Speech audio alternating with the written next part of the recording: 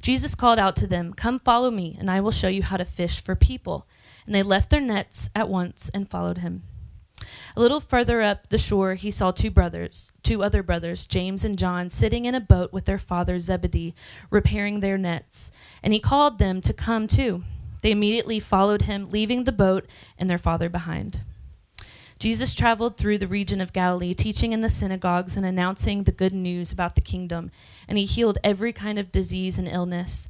News about him spread as far as Syria, and people soon began bringing to him all who were sick.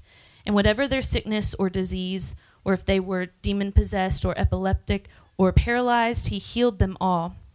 Large crowds followed him wherever he went, people from Galilee, the 10 towns, Jerusalem, from all over Judea, and from east of the Jordan River. This is the word of the Lord. Thanks be to God. You may be seated. Well, good morning, Sojourn. Peace be with you. It's good to see you and to be with you all this morning. My name's Jonah. I'm one of the pastors. I didn't realize today was St. Patrick's Day, but it is. I thought it was tomorrow. I have green pants on just because I got dressed in the dark this morning. I woke up with a 4-year-old sitting on my neck, and I decided it was time to wake up. I got dressed silently in the dark. So happy St. Patrick's Day. No more snakes in Ireland or whatever the stories are. Yeah. Glad you're here. On the back of your bulletin, there are a couple of announcements that I want to point out. One, we're in the season of Lent right now, which is intended to be a time of somber reflection. So, we slow down a little bit, lower the volume a little bit, and they should be times that can have a bit of a low-energy vibe. Lent is a time for reflection, owning of our limitations, of our losses this last year, to look death in the face, to look loss in the face, and ultimately to be reminded that Easter's coming, right? Sunday's here, but Lent is here, but Easter is coming. And in a few weeks, we'll celebrate the fact that all of these losses, all of these limitations don't define our stories. Ultimately, our story ends in resurrection, like Christ's did. And so I'm personally very excited about that. I hope you are too. But there are 3 service times on Easter. So how many services are there on Easter? 3. I'm going to read them slowly. 8:30 a.m., 10 a.m., and 11:30 a.m. This is usually by far our largest Sunday of the year, and we're excited for all the guests and visitors that come. So we had another service to make room for all of the people. But inevitably, we're going to start communicating it now, about 5 or 6 weeks ahead of time. It's in emails. You'll hear all about it. It's on the sign out on the street, and inevitably, one of you are going to show up at 11 a.m., and catch the tail end of the 10:30 service and the beginning of the 11. It happens every week or every year. We're just going to hammer it now. So how many services there at Easter? 3. When someone's like, what are your Easter plans? You should just confirm with them, hey, there's 3 Easter services. Which one are you going to? Because there's 3 of them, and one of the 3 is the one that we'll go to of the 3 on Easter. So just pay attention to that. And then after the service today, there'll be a meeting about, it's called Affordable Christmas. It's something one of our other Sojourn churches has done in town. It's a way that we're going to pool together as a church and create kind of like a mini store downstairs so folks from the neighborhood can come and buy affordable Christmas presents for their kids. So we're not giving stuff away, but we're trying to create a place where people can get more than maybe they normally would be able to. And it's a great way for us to serve the neighborhood, and I hope you can check that out. There's other good stuff on the back of the bulletin. So take that home and look at it. This morning, we're finishing Matthew chapter 4 in this mini-series we've called History, Finding the More You Were Made For. And that we've said it for the last several weeks now. It's entering our story into the story of God. And now, I was deeply disappointed by this in the 9 o'clock service, so we'll see how you guys go. Does anybody remember the G.I. Joe slogan? So I just need somebody to say it. Oh my gosh. I got a More Than Meets the Eye over here. Real American hero. Say, oh, there it is, real loud. Now you know, and knowing. Oh my gosh. There was one guy in the last service, and everyone else was like, G.I. who? Now, it is a real American hero. Or that was some... Transformers is More Than Meets the Eye. Like, Jiminy Christmas.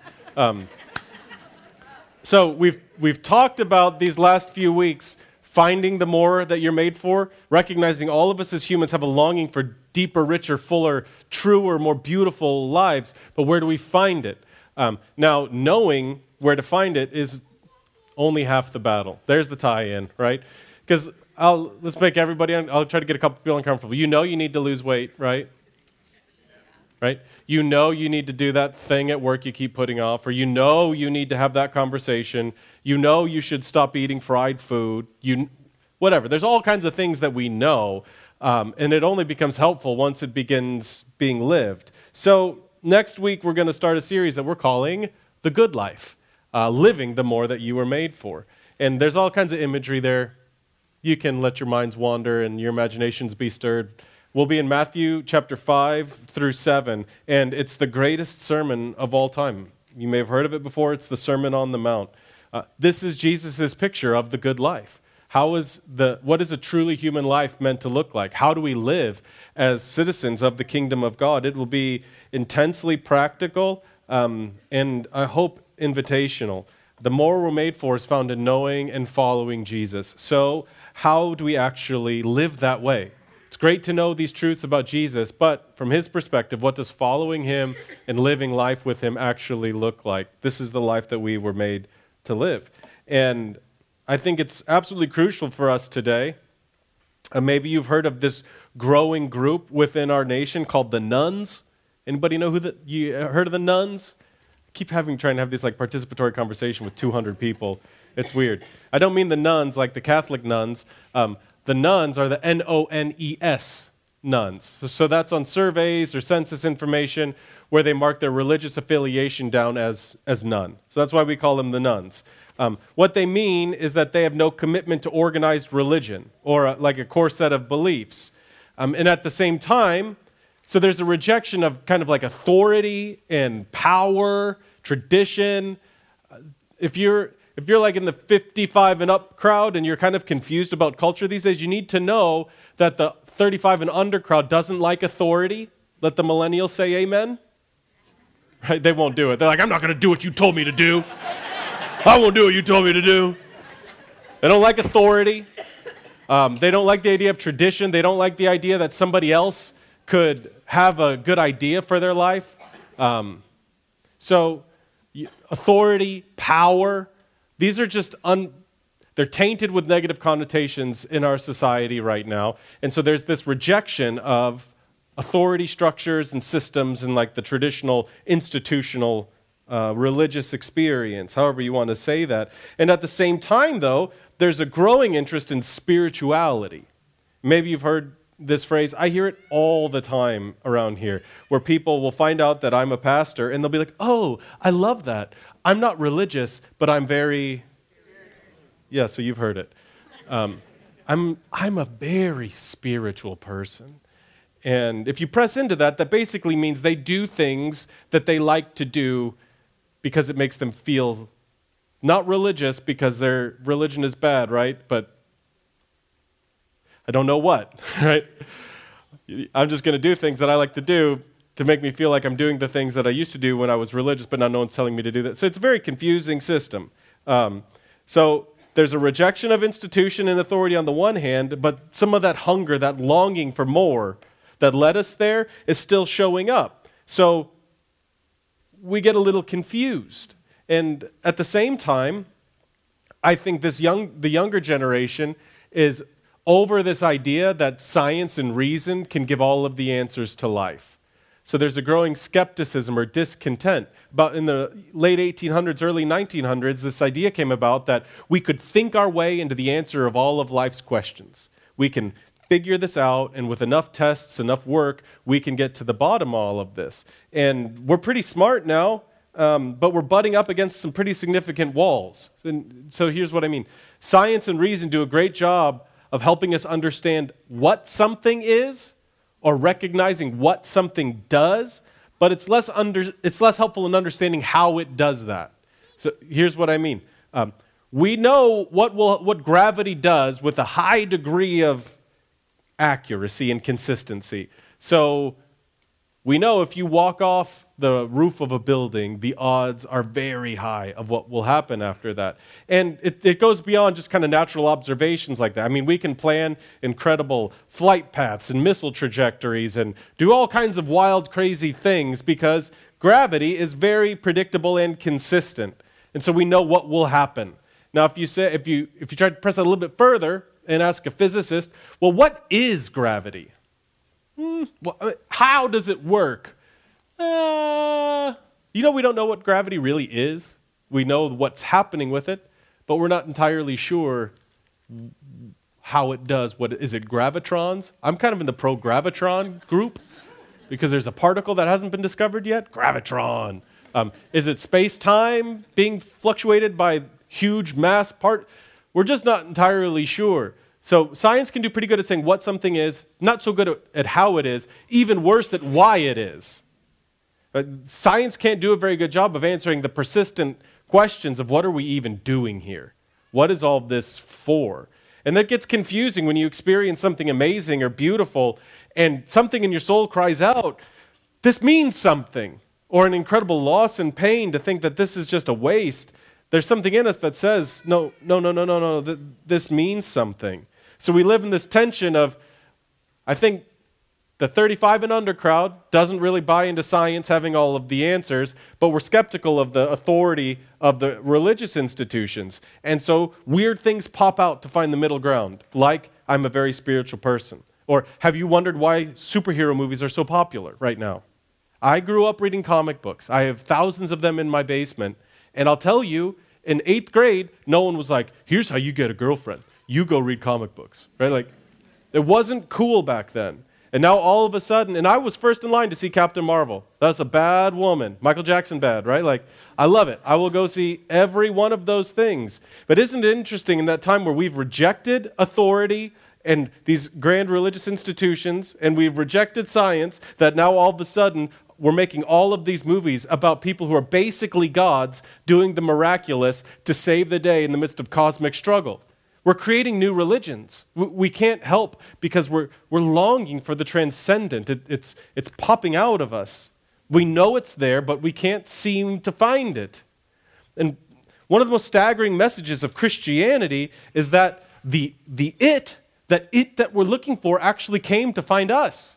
It didn't sit back in the distance. And whatever you think of the way of Jesus, you must not think that it's a vague spirituality where you just do what you feel like, go out in the woods and find some meaning in your life or something like that. It's not vague spirituality, and it's not abstract principles and rules to live by.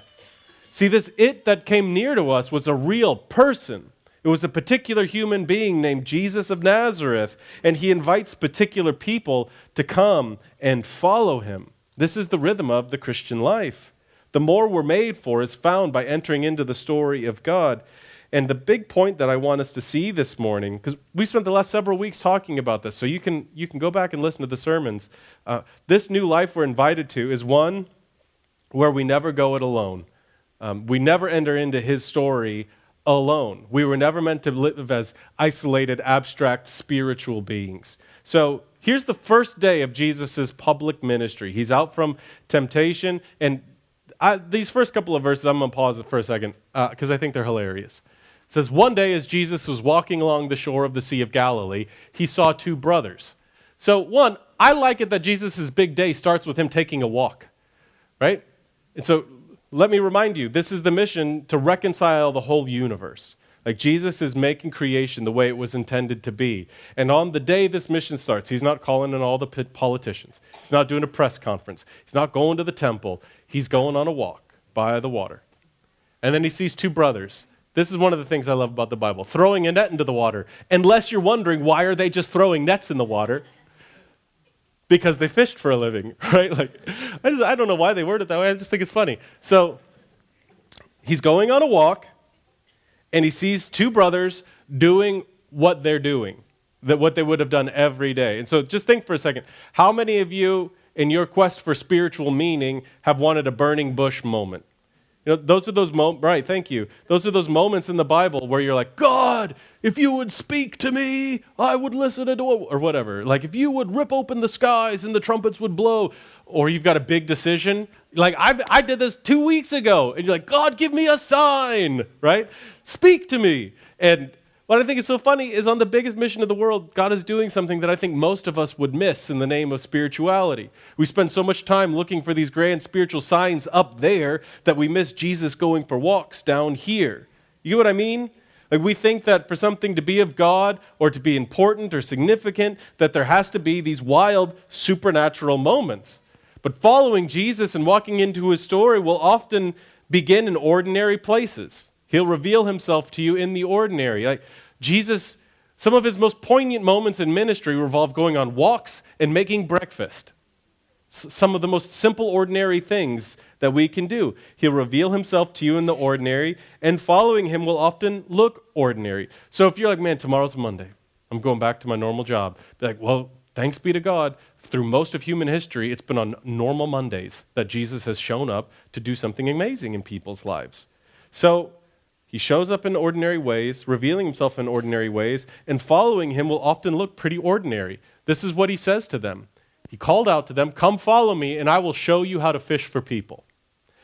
This seems almost cliche for us now, fishers of men. Maybe you've got the bumper sticker, there's songs and posters and whatever. But listen, Jesus is not inviting them to some weird, unfamiliar spiritual life here. He's talking to fishermen. And notice that he doesn't say something like, these are the kind of new agey things that people say now, like, come join us on a retreat where we will experience the melted oneness of our consciousness into the greater mother of the world. Or, and you're like, you don't really know what they're talking about. You got to learn a new language and define all of these terms. Jesus says, hey, you fishermen, follow me and I will show you how to fish for men. Like, he's speaking to something that's really concrete and normal for them. He's saying, these things that you're good at, that you've got some skill at, I'm going to take your talents, I'm going to take what you always do, and I'm going to show you how to do it in a new way. So this thing, fishing that you do, we're going to keep fishing, and we're going to do it in a slightly different way.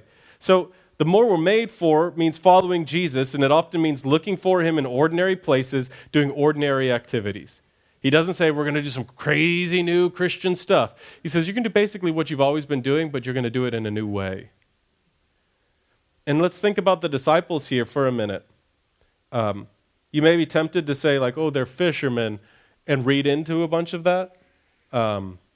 That's like a really normal, good job back then. That'd be like someone saying, like, hey, I'm a shift manager at Ford, where there's, a few thousand of them around here, and it takes a degree of skill and hard work. Like, it's a good, solid job. Fishermen probably spoke 5 or 6 languages back then on the Mediterranean in those areas because you had all these different cultures coming in. So don't read into that like that they're dumb or whatever. It's just a normal job. It's a normal, good job. And notice, though, that we don't read on either side, Jesus impressed by their many skills, or like Jesus needing someone who could speak Greek and Aramaic. We don't read anything about the disciples that would suggest that Jesus is showing up because of something inherent to them. It's an ordinary day doing ordinary things, and these are ordinary dudes. These are just normal guys.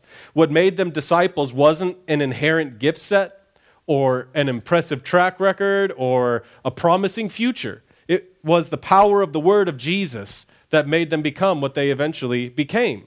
So we can't make the mistake of thinking that the disciples were superheroes or whatever. The power that makes someone a disciple, that puts them on the road to a meaningful life, is not the power of human potential.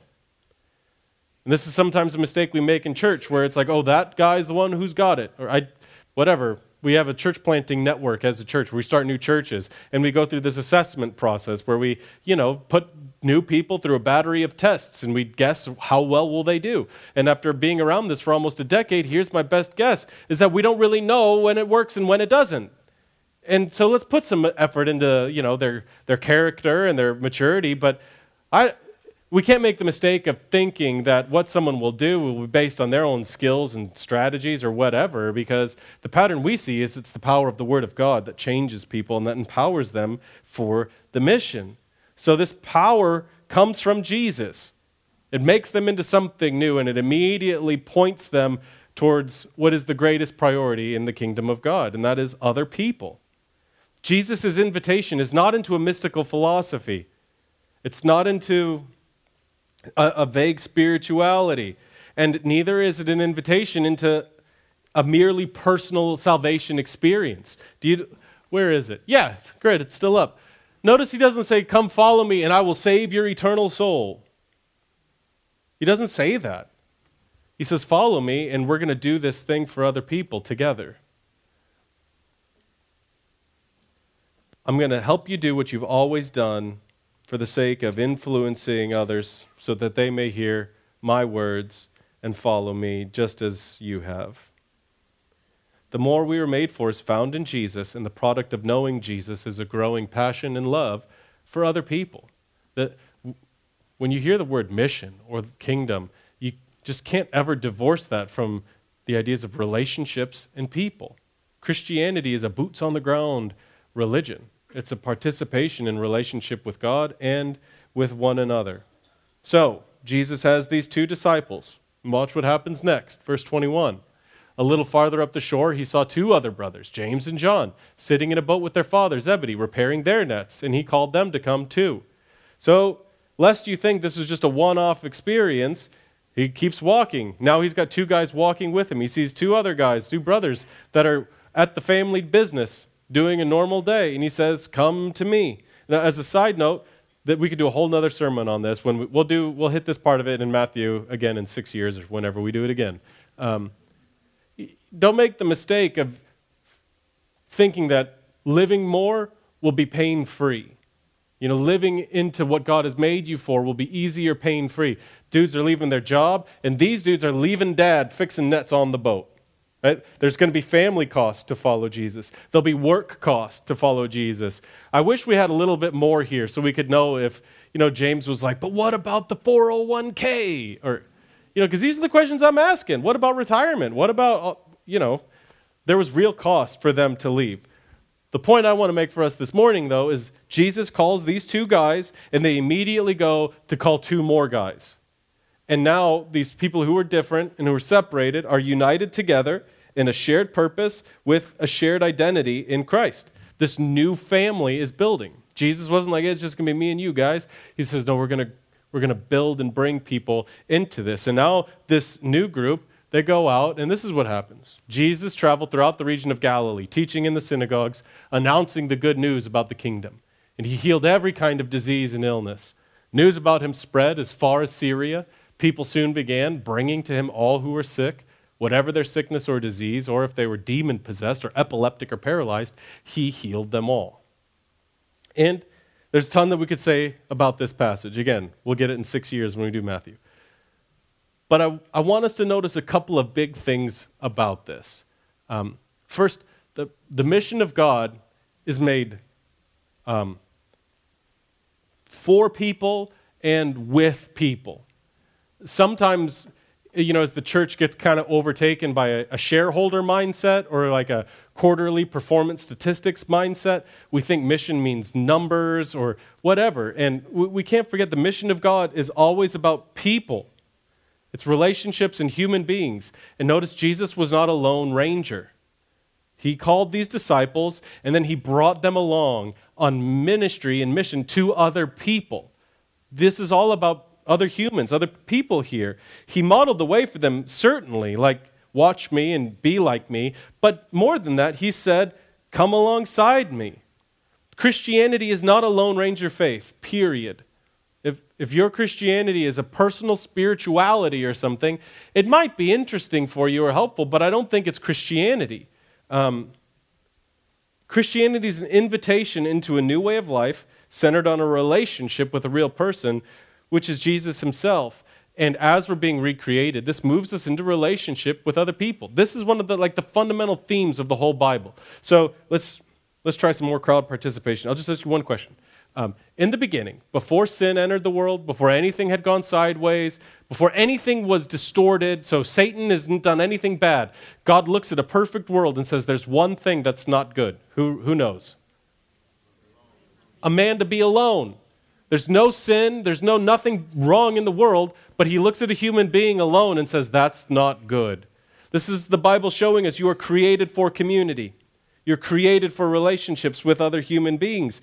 The primary metaphor the Bible uses to talk about salvation is adoption into a family, where we're part of brothers and sisters. We're created for community. We're saved as part of a community, and Jesus always sends us as part of a community with himself and with one another. He doesn't say, go out by yourself and just do your best, buddy. We're sent out as part of a family. We are made for community. These guys, they watched him teach. They watched him heal. They walked with him. He's showing them what being fishers of men look like. We are made for this, being with one another, walking through life with one another for something that's bigger than who we are or bigger than what we can imagine on our own. So a little bit practically, not all the way practically, just a little bit. What are you currently doing that perhaps Jesus is inviting you to simply do differently? Like, what are you good at? Like maybe being a fisher. How can you take the skill and redirect it towards the kingdom of God? Who are you investing in? Who are you simply inviting to come along with you? Who is watching the way you live and in doing so becoming more like you? The principle is always bring someone with you. If you're here and you've survived raising children, there are all kinds of men and women that need a phone call or a cup of coffee, and we need to be told you'll make it. Right? Especially, and I'm not going to make you raise your hands. If you've got your first newborn at home and you come to church wondering like how anybody else has survived because you haven't slept for days on end or something like. And listen, so if that new mom is going grocery shopping, you like fully leveled up mom who's done it and raised the kids, go grocery shopping with that young mom and let her know you're going to make it. What are you doing and how could you bring somebody with you? We don't need to invent all these new Christian spiritual practices. What are you already doing that maybe God's inviting you to do differently? And so listen, like your personal holiness is important. Your personal transformation is important. We talk about this all the time, but that just can never mean long-term isolation. It's dehumanizing to be alone over the long term. You just can't privately follow Jesus very long. The more we're made for is not private spiritual practices or personal, silently held beliefs. And I think God is inviting each of us this morning out of isolation, out of the ambiguity of just being spiritual, and into his concrete world of reconciliation. And listen, if you're willing to open your eyes a little bit to see how might God be moving here somewhere ordinary, the opportunities will be endless. I'll give you one example that is moderately embarrassing for me. Some of you know about my love for Toyota Land Cruisers, the greatest vehicle on God's green earth. And it's weird. You either don't care about Land Cruisers, which by that reaction I'm guessing is most of you. We're all into different stuff. You either care about Land Cruisers or you're like living Land Cruisers. So I am part of the Bluegrass Land Cruisers Club, which means... This is why community group's hard, right? Because you're vulnerable, and then the front row laughs at you. Whatever. My identity's in Jesus. I'm okay. I'm finishing my coffee. So, once a month or more, depending on how much we got going on, I'll get together with these guys at a store in Louisville to talk about Land Cruisers. And, you're about to feel so convicted here in a second. But so listen, I do that because I love Land Cruisers, right? And I'm the weird one there because they'll make jokes about me being a Christian. They'll make jokes about me being a pastor. Some of them know about Sojourn, and they'll make jokes about me being at Sojourn. But now they're also asking me to pray for them. Or I'll get Facebook messages that's like, hey, I got surgery coming up. Can you blah, blah, blah, blah, blah, or whatever. Hey, my daughter was born. We're scared about it. Can you pray for me? And so it's like, okay, how can I do something with my love of Land Cruisers to put me in a world that I would never be in before? And it's not like something amazing has happened, but I'm around these guys. We're united around something we love, and there's opportunities that are coming to be able to talk about Jesus and point them to something that's even better than these things that we love. What are you already doing now? What do you love now that maybe Jesus is saying, I want you to do lawn care for people. I want you to go grocery shopping for the kingdom of God. I want you to go on walks. I want you to go to the playground. Whatever it might be, what are you already doing in your life that maybe God is inviting you to do something different? And who can you invite to come along with you? And usually at this point, notice I haven't made you guys uncomfortable about sharing the gospel or whatever, the things that tend to make us uncomfortable in church. Because whenever, this is something that I don't know if this is all people or if this is us people, we here. I feel like when we push a little bit, like, hey, step out a little bit, let's see what happens. The response that we usually get is like, you don't know me, Pastor. You don't know what I've been. Or if we could just run a class on blah, blah, blah, blah, blah. Or what's the best book that I could read on blah, blah, blah, blah, blah, blah, blah, blah, blah. And some of that is okay, right? Like there's something to be said for training and expertise. Like if you want to go have surgery, you want to make sure the surgeon's gone to school. You don't just dive in. But one of the big principles here of the Christian life that we see in these guys being called is that no one is ready. When God calls to come and do this, notice Jesus doesn't say, hey guys, I want you to go read up on this for a second. I got some training modules for you to do for the next 2 to 3 years. And this might make somebody uncomfortable. I don't even think these guys are Christians at this point.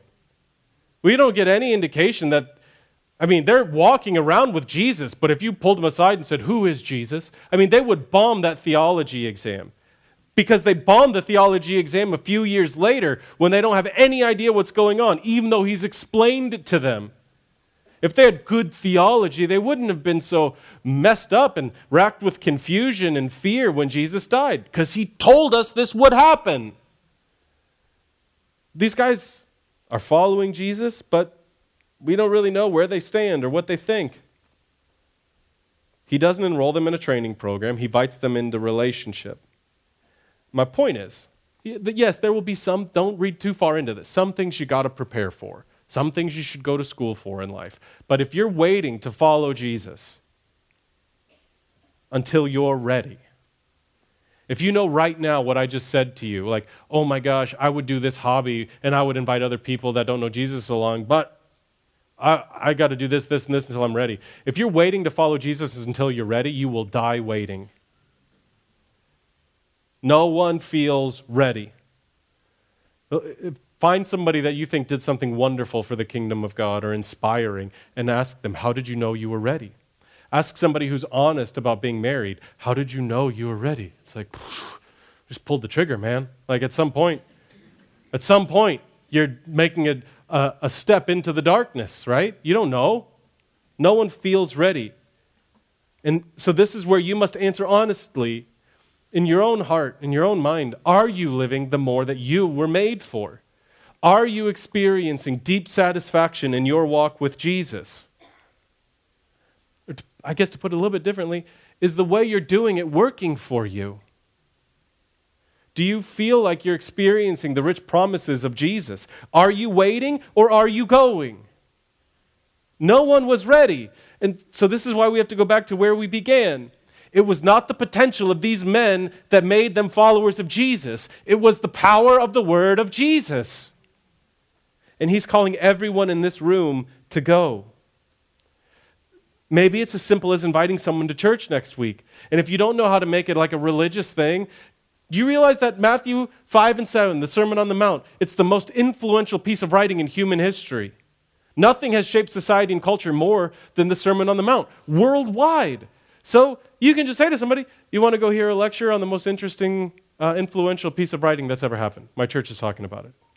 You want to just come listen. I know you're not ready. I'm not ready. Part of the reason I'm a preacher is because every Sunday I don't feel ready, and it makes me step out and learn how to trust God, which is something I'm not good at. I know we're not ready as a people, but are we going to keep staring down at ourselves, replaying all the reasons we have to stay in our boats and keep fishing? Or are we going to be a people that say, he's risen? Listen, y'all don't know me. Some of you know me, but most of you guys see what I do up here and you think you know me. You don't have any idea how much I struggle with doubt and worry. And it's one thing, like if you wasted a bunch of years sitting in church to find out all of this was nonsense. It's another thing if like you wasted your one career doing it, right? And telling all these other people about it. I freak out about this stuff all the time. And the thing that I can't shake is that I can't figure out another explanation to what happened to Jesus than he rose from the dead. And that's the question, man. Did he rise? And if he rose, it just changes everything. So when he says something like this, go because I said so. Well, you're God, and you rose from the dead, and I'm not sure how or what all that happened. So if you say so, I will go. And that empowers us to say, you know what? Like, here's all my inconsistencies. Here's my internal contradictions. Here's all of my doubt. But he said, go do this. And so not because of me or what I think of or my own readiness, but because of his power that is at work in me. Because of him, I will go. Are we going to be people who look around looking at ourselves wondering when will we have what it takes to go and do what Jesus says he's done? Did you forget Stephen's sermon from last week already? That God uses ordinary people from the margins to do the miraculous. And we want to be a church that helps you take your next step with Jesus. So that means not going from 0 to 100, but 0 to 1, then 1 to 2, 2 to 3. For some of you, the idea of talking to somebody else about this sounds totally crazy. So we have a surprise for you. We've been teasing it for a little while. I can just feel the suspense in the room. In a few minutes, we'll unleash you into the lobby. Right? The series is History, Finding the More You're Made For. In the lobby, we hope that you find the s'more you were made for. So we had to do it. We're still Baptists at heart, which means we alliterate and rhyme and do play on words. But so here's the deal. Out in the lobby, you'll find tables and banners for several of the different ministries that take place in our church. Each one of them has a different flavor s'more. It's like dark chocolate cayenne s'more, milk chocolate sea salt s'more, Oreo s'more, butterscotch s'more. Flavors of s'more I've never heard of. And we're not above bribing you to do what God's called you to do in life, okay? We're not. Find a ministry. Find one that sounds a little bit interesting to you. Maybe you don't want to do anything churchy sounding. Go to the City Renewal Ministry and look at what we're doing to make New Albany a better place to live, in education, in housing, in jobs, like all these kinds of stuff. Join a ministry.